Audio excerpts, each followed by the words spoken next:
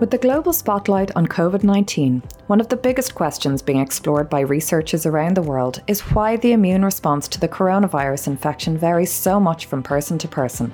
Why are some people reporting little or no symptoms while others require oxygen, hospitalisation or potential ventilator support? Genomic research and technologies are being used to better understand the link between our genomics and how our immune system responds to the virus. These insights will deepen our understanding of the virus, help to identify those higher risk groups, and better inform the development of treatments such as vaccines and other therapies. Professor McManus completed his doctorate in genetics at Trinity College Dublin before going on to study the genetics of complex diseases. His research career has largely focused on the genomic basis of conditions such as celiac disease, inflammatory bowel disease, esophageal disease, psoriasis and sepsis among others, contributing to the discovery of many susceptibility genes and alterations in gene expression. Involved in the groundbreaking discovery of the BRCA2 breast cancer susceptibility gene published in the journal Science in 1994, Professor McManus has more recently been contributing to the research efforts to unravel the complexities of COVID-19. His research is focused on the host genetics and the significance of our genomics when it comes to understanding our immune response. Ross, you're very welcome to this episode of In Sequence. Thank you, Elaine. Pleasure to be here. So the discovery of the BRCA2 breast cancer susceptibility gene was obviously such a milestone discovery for genomic research and for medicine. Can you tell us about your involvement in that achievement and why it was such a turning point for genomic research in the context of disease? Thanks, Elaine. It was a really interesting time in genetics. I actually had done my PhD, and at that time, human genetics was really exploding. And it was obvious that we could take some of the recently developed technologies such as gene mapping into these more complex diseases. And of course, cancer was a really big interest because we knew very, very little about it. At that time, we understood things about lung cancer, for example, but very little about breast cancer. Lung cancer, we knew that obviously smoking could cause it, but we didn't know what was causing such a big toll of breast cancer, particularly because there were definitely environmental aspects to it, but we didn't know what they were. So to be able to get involved in breast cancer was very, very exciting thing to do. And BRCA1 had just recently been discovered, and we got involved in a consortium in the UK to try and map other families that were clearly not related to BRCA1. So that allowed an opening, and we had observed a number of families that were really terribly affected by breast cancer, including one which was named 186. And that ultimately is the family that gave rise to the mapping of BRCA2 onto chromosome 13. It was a huge effort to try and accumulate that family or assemble that pedigree, and we really have to thank the members of the family involved. They really put their shoulder to the wheel to try and gather as many members. Up to 500 members, I think we eventually had on the pedigree. It was about 30 pages long. We could never look at just one part of it because it was so big, over 3 continents. And that really was the defining, I think, moment in the discovery of BRCA2. So that was really all our effort. Wow, fantastic. And so in thinking about how genomic research has already helped us to better understand breast and other types of cancers, what does this mean for other complex diseases? And what exactly do we mean when we talk about complex diseases? Yeah, so, when we're looking at genetic diseases, we think about 2 different types. One are the so-called Mendelian ones, which are caused by a single gene, which has a big impact. And if you get the gene, you're very likely to get the disease. So there's a lot of those out there. If anybody's interested, they can look up this thing called OMIM on the web, Online Mendelian Inheritance in Man. It's a database of this. I think there's something like 7,000 or 9,000 different diseases associated with more or less single gene defects. That's a big impact, but the large toll or morbidity on human health are more things that are like rheumatism and celiac disease, inflammatory bowel disease and asthma and coronary artery disease. And all of them have a genetic component, but they're quite different from the Mendelian diseases insofar as there's usually a cocktail of susceptibility genes involved. So you need to have more than one gene. You need a bunch of them probably. We don't know how many. And all of them have very low impact on the disease. So they help you get the disease, but they're not necessary. So there's probably lots of combinations of these things. There's lots of them. Some of them are beneficial in other contexts, but damaging in different types of contexts, especially if there's a network of them involved. And that's been the challenge for genetics, is to try and move into that phase, to understand those diseases, understand what combinations of genes are involved and how they're working to promote a disease.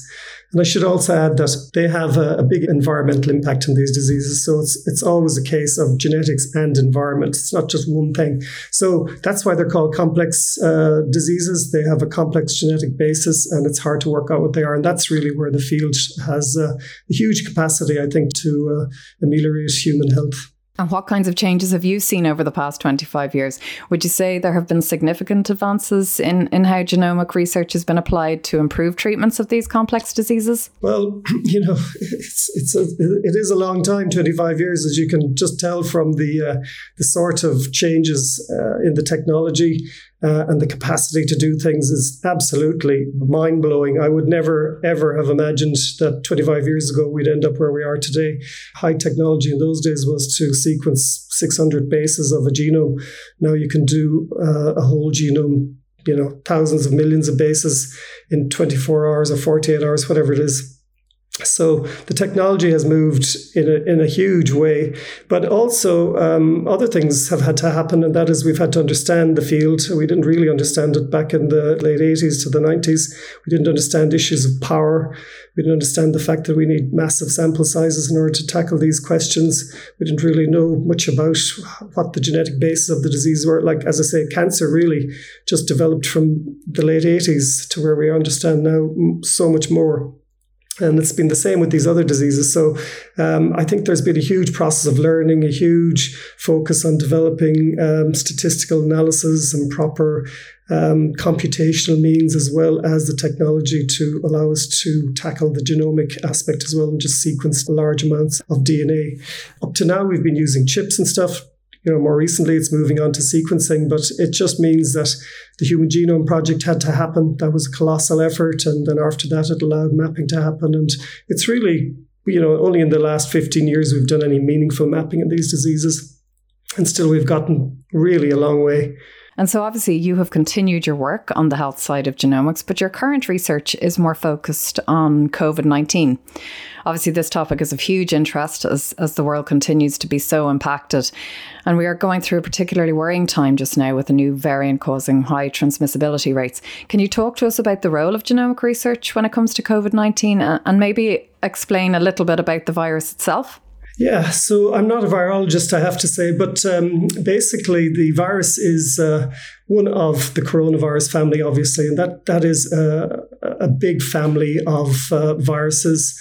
There are many of them in the wild. Obviously, we believe that there's a big reservoir of them in bats, for example, but also in other animals. But there are also coronaviruses that are common in humans, so upper airway tract infections are commonly caused by coronavirus. Maybe 10 to 30% on average of your common colds and things like that are caused by these four common types of coronaviruses that are already circulating in the human population, have been for a long time. They're all part of the beta subgroup of the coronaviruses, as are SARS, actually, the new SARS and the MERS viruses that went before it.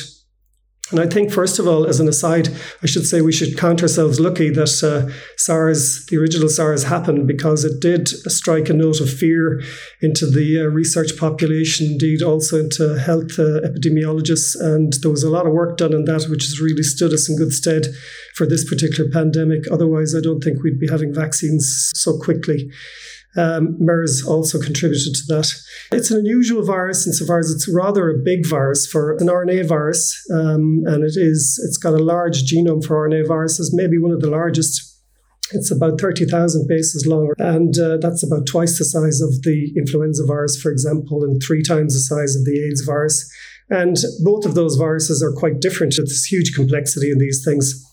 They're all very different from each other, and their strategies for invading the body are quite different as well. And coronavirus has 29 proteins, which again is very large for an RNA virus. It's unusual insofar as it looks after its genome quite carefully when it's replicating. Again, HIV doesn't do that. And that means that it's less prone to mutating, although there's been a lot of mutations recently that we're getting concerned about. But it has these structural elements that make it quite different from other members of the RNA virus family. And so in terms of how the coronavirus is affecting those who contract it, what do we understand about their response to the virus? Because we know people are being affected differently. Some people have no symptoms at all. Some people are developing very serious symptoms, being hospitalised and even more serious. Yeah, so if you just take the virus aside, this is pretty much a standard human genetics issue where we're trying to look at what are susceptibility factors to a disease. It doesn't matter if it's a virus or something else. That just changes the paradigm a little bit. But we're still looking for the host factors that influence the growth and the transmissibility really of the virus, number one. Also, the factors that then cause the virus to have a more severe course in an individual person. And we know that obviously things like body mass index is one issue that seems to make the virus worse. So people who've got a larger BMI are a greater susceptibility. Increased age is another one. Sex is another one. Males tend to get more severe disease. And there are other ones. There are other kind of conditions such as coronary artery disease. Asthma may also affect it. And a lot of these associations may not be obvious. It seems like in some cases, severe asthma is bad prognosis, but mild asthma might be good because it reduces ACE2 expression. So we really need to understand how the virus is interacting, what are the nuts and bolts of its lifestyle, how does it get into the cell, what does it do when it's in there, how does it get back out again. And there's been some really fascinating developments, not by our group, but have been published recently, for example, where a number of groups have used CRISPR, another really nascent technology only developed 7 years ago, that has now overwhelmed the field with these exciting possibilities. One of which is that these groups have knocked out a lot of human genes and infected the cells with coronavirus and see which genes affect the rate at which the virus can manage to grow. And this has uncovered a whole wealth of data about what's happening under the surface of the cells. So could you maybe go into a little bit on how the virus is actually getting into our cells and what's involved in that process? Yeah, the main entry mechanism is this. The virus has got this corona on the exterior of itself, which are these little spikes, and they're called a spike protein. And that is the key, if you like. It's like a lock and a key mechanism. This thing comes along to your cell and tries to insert its key into the cell's lock.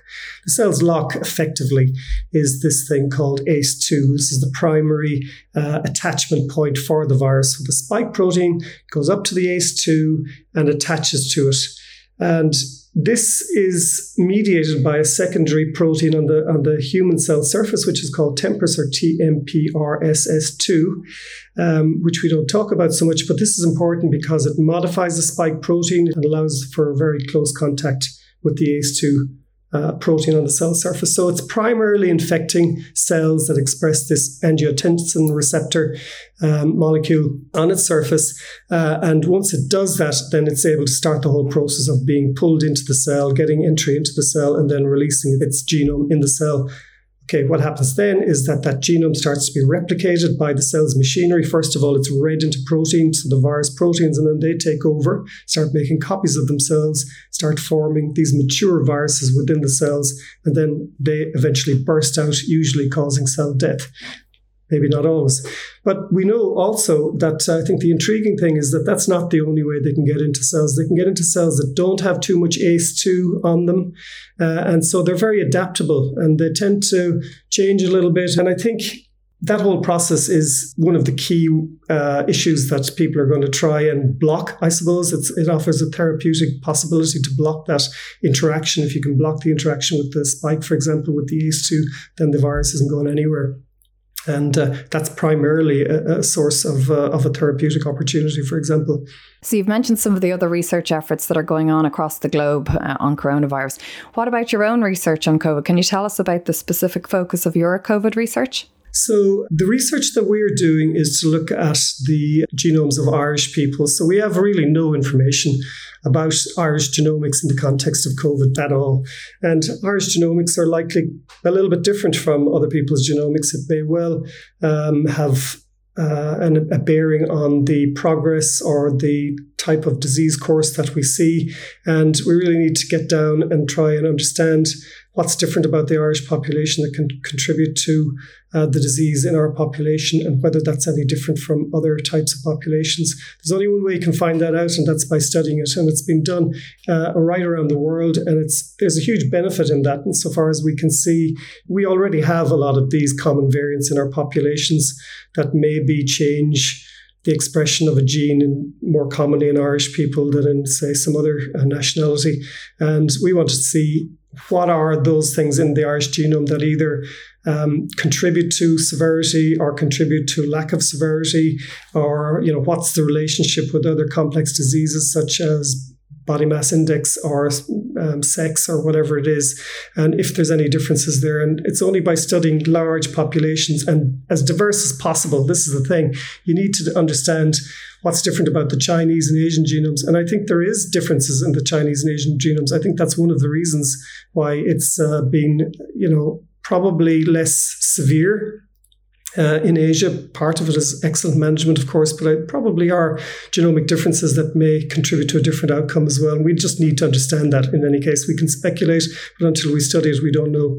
And I suppose finally, the thing is that we contribute to large multinational studies by contributing our DNA to the other studies that are happening all around Europe and the US and right across the world. And by having that big data set, we can get a much better handle on it.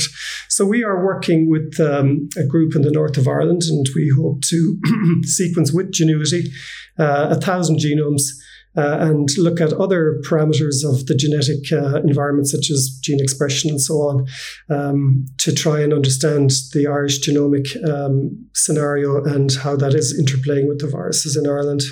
That's fantastic. And over what period of time are you looking at collecting samples? Yes, so we are, of course, at the mercy of the vagaries of the different waves of the virus. So while it's never good news that there's a lot of samples or a lot of people being infected, does give us the opportunity to collect samples. And this has gone up and down. The summer, there was very few samples turning up. So at the moment, clearly, we hope to achieve our target of 500 samples. We're going to look at severe and mild disease, so we're going to split it in those. So we should have 500 of each when we combine the north and the south. And we want to then sequence those with Genuity. Have very generously agreed to do that for free and give us all the data back, not holding onto it themselves. This is really just as a public gesture, and that's going to be very useful for us. We will then hopefully deposit that in the European archive, and that'll be part of what we can then look at. So we will be digging into that ourselves, looking for host factors that are associated with various things. So, do we see some gene that's more common in people who are male over 70, for example, some variant in those genes that have more severe disease as opposed to the ones that are less disease. And actually, even more interestingly, will be to look at people who are that age who don't get the disease. Will be really interesting because it might show us that there are some variants that are protective.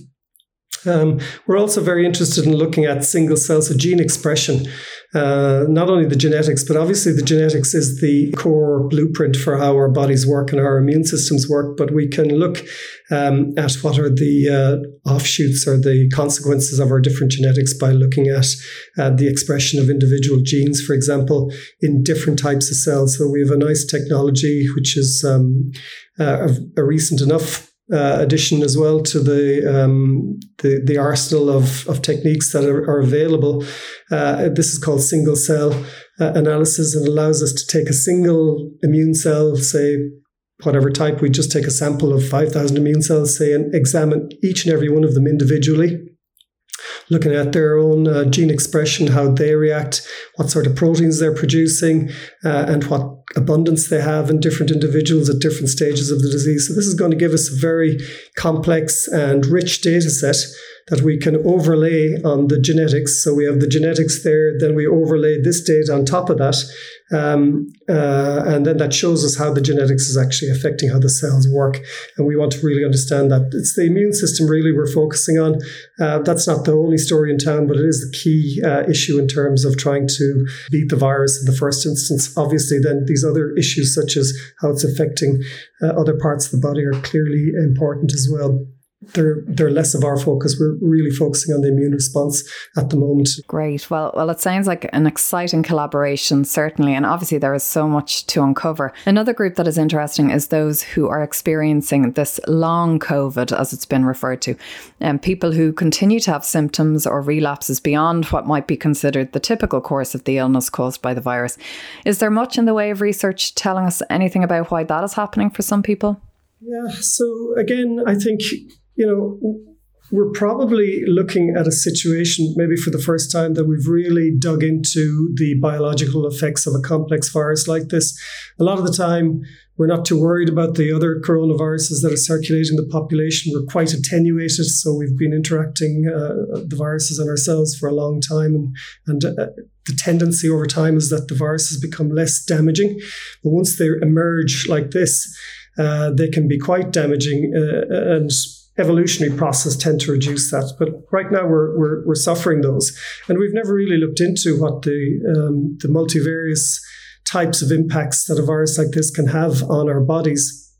First of all, they have probably a very dramatic effect on the primary cells they affect, which are known to be in the lung. But there are other cells scattered around the body, maybe in the endothelial cells and the blood vessels. And also there's a clear association with the gastrointestinal tract.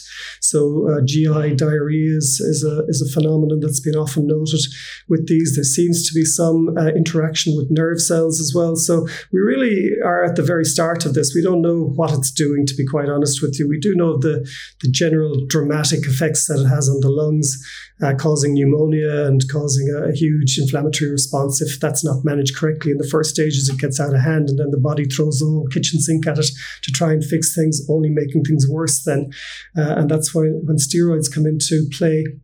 But we really don't know much about the other knock-on effects. And I think this whole long COVID syndrome is very, very fascinating. It's not really understood. Certainly I don't understand it, but I don't think anybody does right at the moment what's going on with that. But there certainly seems to be delayed reaction. I don't think it's an ongoing viral infection for the most part. It's probably just some sort of consequences of the initial infection.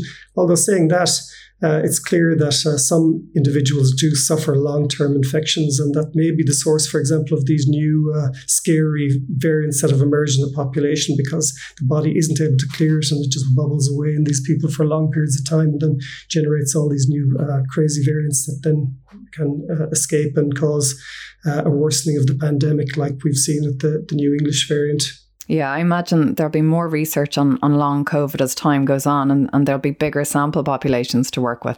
Absolutely. And just to add to that, Elaine, it's a big focus in St. James's. There's a convalescent clinic, and there's a lot of focus on taking samples from that and trying to understand the immunological outcomes in those patients, what's happening in them at later stages. So it's all really happening right now. So as a researcher working in this field and watching closely how all of this is unfolding and how we are progressing with vaccine development, how hopeful are you about our ability to control the virus in the near future? Yeah, I'm certainly hopeful that the vaccines will make a big impact on this. That's very, very important. But I think the other issue is we really need to see some big advances in therapeutics. So understanding what I was saying to you earlier, understanding what's going on once the virus gets into the cell, this might lead a lot of possibilities to interfering with viral replication. That's going to be important. Like, let's face it, HIV, there's no vaccine, but actually it's very effectively treated now. So we need to have that. We need to have some sort of a toolbox that prevents another virus that comes along in 5 years' time or 10 years' time, or whatever it is. We need some sort of a general anti-coronavirus therapeutic. So we need to know an awful lot more about the biology of them. There's no easy way about this. It just means more research, more hard slogging to try and figure out what's going on. And that's what gives the insights that will leave us better prepared for the next pandemic. And there's going to be more, of course, in the field, everybody's thinking, well, what if you had something that was as damaging as Ebola and as commonly or easy to transmit as a coronavirus or a flu, for example? That would be extremely, extremely damaging. So we really have to focus on getting therapeutics, and that's going to be hard, because unless we find, when we start digging through what's happening in the cell, that there are already compounds that have gone through regulatory processes. This commonly takes 10 years to go through a regulatory process, so it's slow. If we're looking for new therapeutics, it's going to be harder than if we can get reposition drugs that are already out there that might in some way interfere with this. And I think there's probably good possibilities of that once we start looking. There's certainly some exciting things happening in terms of small compounds that might be able to interfere with viral interaction, small proteins, for example, that'll clog up the spike protein and this sort of thing. And maybe monoclonals will help as well. But that's really what needs to be done, I suppose. I think in the short term, we'll manage this virus. But in the longer term, we need to understand more about how they work and also what are the viral populations out in the wild. I mean, it's a big concern that humans are invading the natural habitat of a lot of these animals. Bats in particular seem to be a real concern for coronaviruses. I'm not sure if that extends to lots of other types of viruses, but certainly, HIV came from wild animal populations of monkeys, and of course has a completely different course in those animals because it's been attenuated over time. So there is always going to be this risk. Ebola is another one, and I think actually that might be associated with fruit bats in West Africa, if memory serves. Zika. What about that? That's another one spread by mosquitoes. There's a whole host of other things. Chikungunya, there's the West Nile virus. There's lots of things. And they're coming our way, of course, because of climate change. This is going to be increasingly a problem in northern European and other places that have been traditionally saved by the climate, where you don't have our mosquitoes, for example, as vectors. So there are going to be more pandemics. I mean, if you remember the swine flu, everybody was really scared about the swine flu. There was this kind of concern that you're going to have a dramatic shift in the characteristics of the flu, for example, that could replicate something like the 1918 pandemic, which was absolutely devastating. Maybe 50 to 100 million people died in that. That could recur. So we just don't know. But I think being on top of it, the fact that everything is being sequenced very, very quickly and very significantly now, very comprehensively, really gives us an insight into what could be happening and kind of forewarns us in terms of how to prepare. I think this has been a real shock to the system, and people will invest more in viral research. It's already happening. We're going to get a good handle on the coronavirus, over time, and this will stand us to good stead, but it has to be extended. And, a note of caution, look what's happening with antibiotic resistance. I don't think there's enough urgency there, for example. And, people really need to, I suppose, governments and just the general population need to demand that this area is researched properly, so that we have effective therapeutics. Antibiotics, for example, is a scary sort of precedence. They're becoming less effective. And that means you might have just common infections killing people where that hasn't happened for 50 years. So there's a whole lot to play for. We are so well equipped nowadays with new technology and new understanding of biology, which has just exploded, as I say, over my research lifetime, and is going to get faster and faster. So we will be better equipped, I think, to deal with these things, but it does require that the public wants to do it and invests accordingly. Well, it's great to hear about your work on COVID-19. As you say, there seems to be a good appreciation for the importance of this kind of research now. The need to better understand our own responses, find therapeutic solutions beyond vaccines, and also be better equipped to handle other pandemics that may arise in the future. So there's no doubt that you're once again at the cutting edge of research with the work that you're doing on COVID, and it's been absolutely fascinating talking to you about it, Ross. Thank you so much for joining me today. It's been my pleasure, Elaine. Thank you.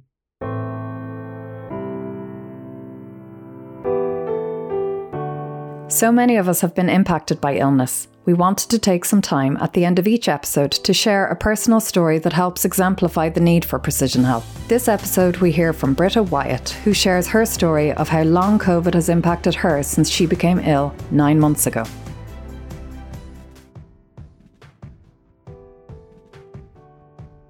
My name is Britta Wyatt. I live in the UK, in Oxford, England.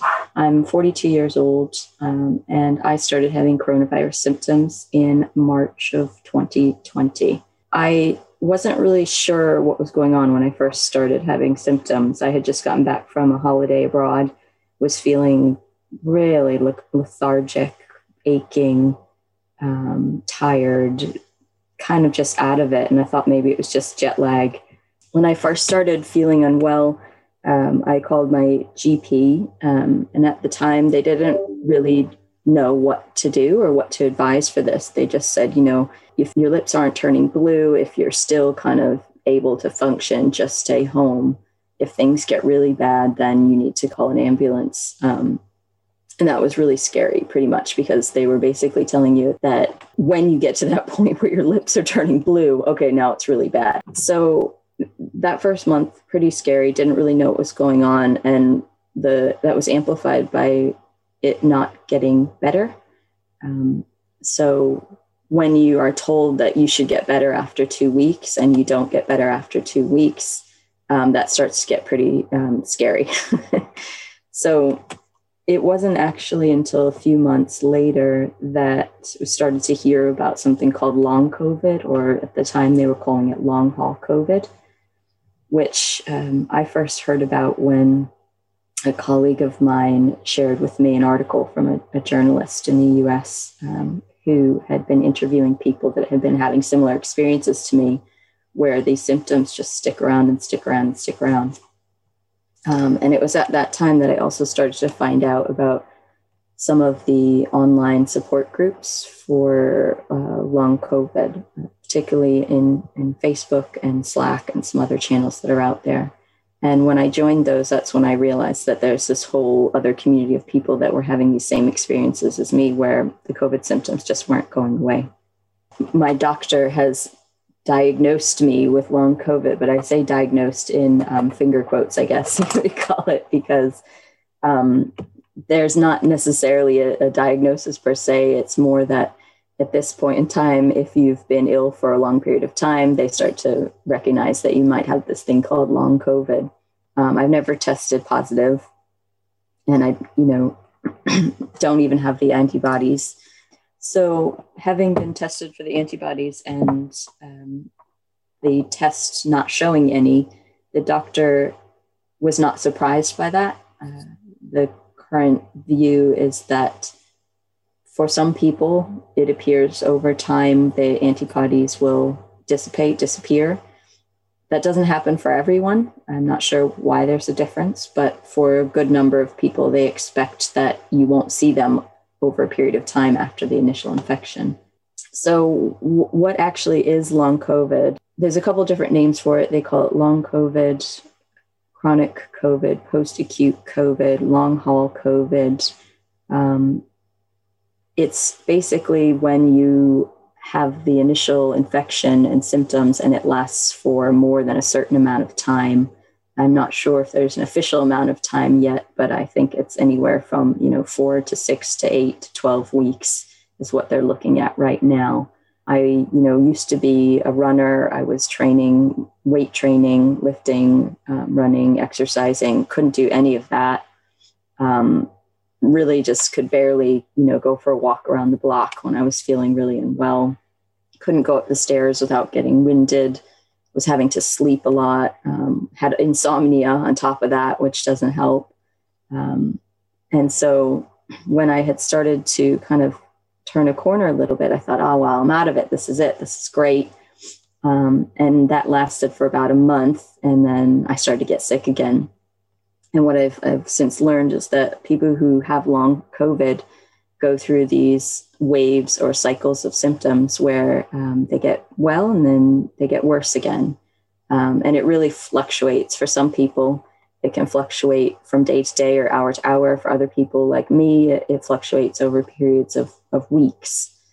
They did a chest x-ray and they ran a whole bunch of blood tests, which all came back clear, which in many ways is good news because it means there's nothing underlying that, there's no underlying condition. There are a lot of people with long COVID who have damage from the initial injury. So in that way, it's fortunate. But the flip side of that is you just really want an answer and you don't know what's going on. So it's also frustrating at the same time. The people who have long COVID sometimes have slightly different symptoms than the traditional short COVID, if I can call it that. And it really is a grab bag of symptoms. And I think the kind of the breadth of symptoms and the variety of different ways that people experience this is really important to consider, because it means that, there's not a one size fits all necessarily diagnosis or treatment for everyone.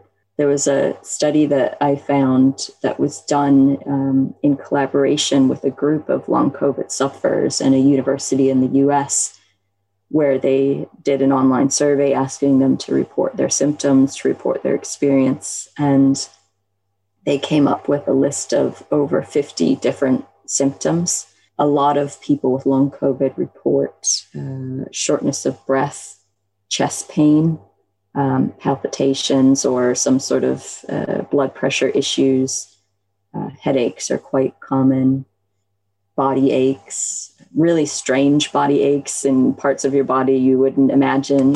Mine is in the sides of my neck when I'm feeling unwell. It's just in my shoulder. It's extremely strange. All of the recommendations are really about symptom management at this point for many people who aren't, very, very ill with long COVID and aren't hospitalized. How am I feeling right now? I've been able to go for walks again. That's very encouraging. I feel optimistic about the fact that I'm not always sick. I know that sounds crazy, but the fact that even that there are these windows where I start to feel better makes me have confidence that eventually, if we can find the reason or the source, that those windows can maybe become permanent. I think that that's probably where the importance of having more research comes in, so that we can actually understand why people are having these experiences, what's going on, what these symptoms are being caused by, and really get to the root of it rather than just trying to make our daily lives manageable for people who have long COVID. Some people with long COVID have been in and out of hospital. And it really does affect people of any age and gender. And in fact, there's a study here that's showing it seems to affect women slightly more than men. Long COVID does, which is interesting. So average age being a 45-year-old woman is the most likely person to get long COVID. Woohoo, that's me. But no, it does affect people of any age. So it just makes you realize, it's not always the older, frailer population that they talk about in the news. This really can't affect anybody. I'm involved in a couple studies at the moment, just, filling in surveys and data online, that kind of thing. One of the things that I've been involved in from the very beginning is an app that is run by a spin-out company and a university in the UK, where they have been asking members of the UK public to report their symptoms on a daily basis. They've been doing some really great research with that, and they've, identified that potentially 1 in 20 people is likely to be suffering from long COVID, even though, we don't have that data in the official testing. They're doing it looking at the big data sets and seeing who's matching these symptom profiles. And that sort of data has been great because, it helps to make the case and the evidence to fund further research on this. So there's a couple of big nationwide studies in the UK that are looking at the effects of long COVID for people that had been hospitalized. And recently they announced another 20 million in funding for the study of non-hospitalized COVID patients, which is absolutely huge. It's been a kind of a long slog for many long-haul COVID patients because for a long time they weren't really being recognized by the healthcare system because they hadn't been hospitalized, because they didn't fit the initial profile. And finally, to get that recognition and that appreciation and that slot of funding for that, it's really a big, an important next step, I think. So, my background, I work in the world of innovation, you could say. I work with a lot of academics and scientists, and so I'm familiar with the research process, and I'm familiar with, the benefits that it can bring in terms of not just new discoveries and knowledge, but also, translating those discoveries into products and service and better health and better care. And so I'm a real advocate for supporting research, and I have tried to participate however I can. So although I'm not totally well yet, I'm feeling positive and optimistic that, eventually this could go away. And I'm hopeful that the research that's being funded will help to find out the reasons and also the solutions to help myself and others who are, there's a lot of people that are suffering much worse than I am. So I'm hopeful that we can help them and help myself as well.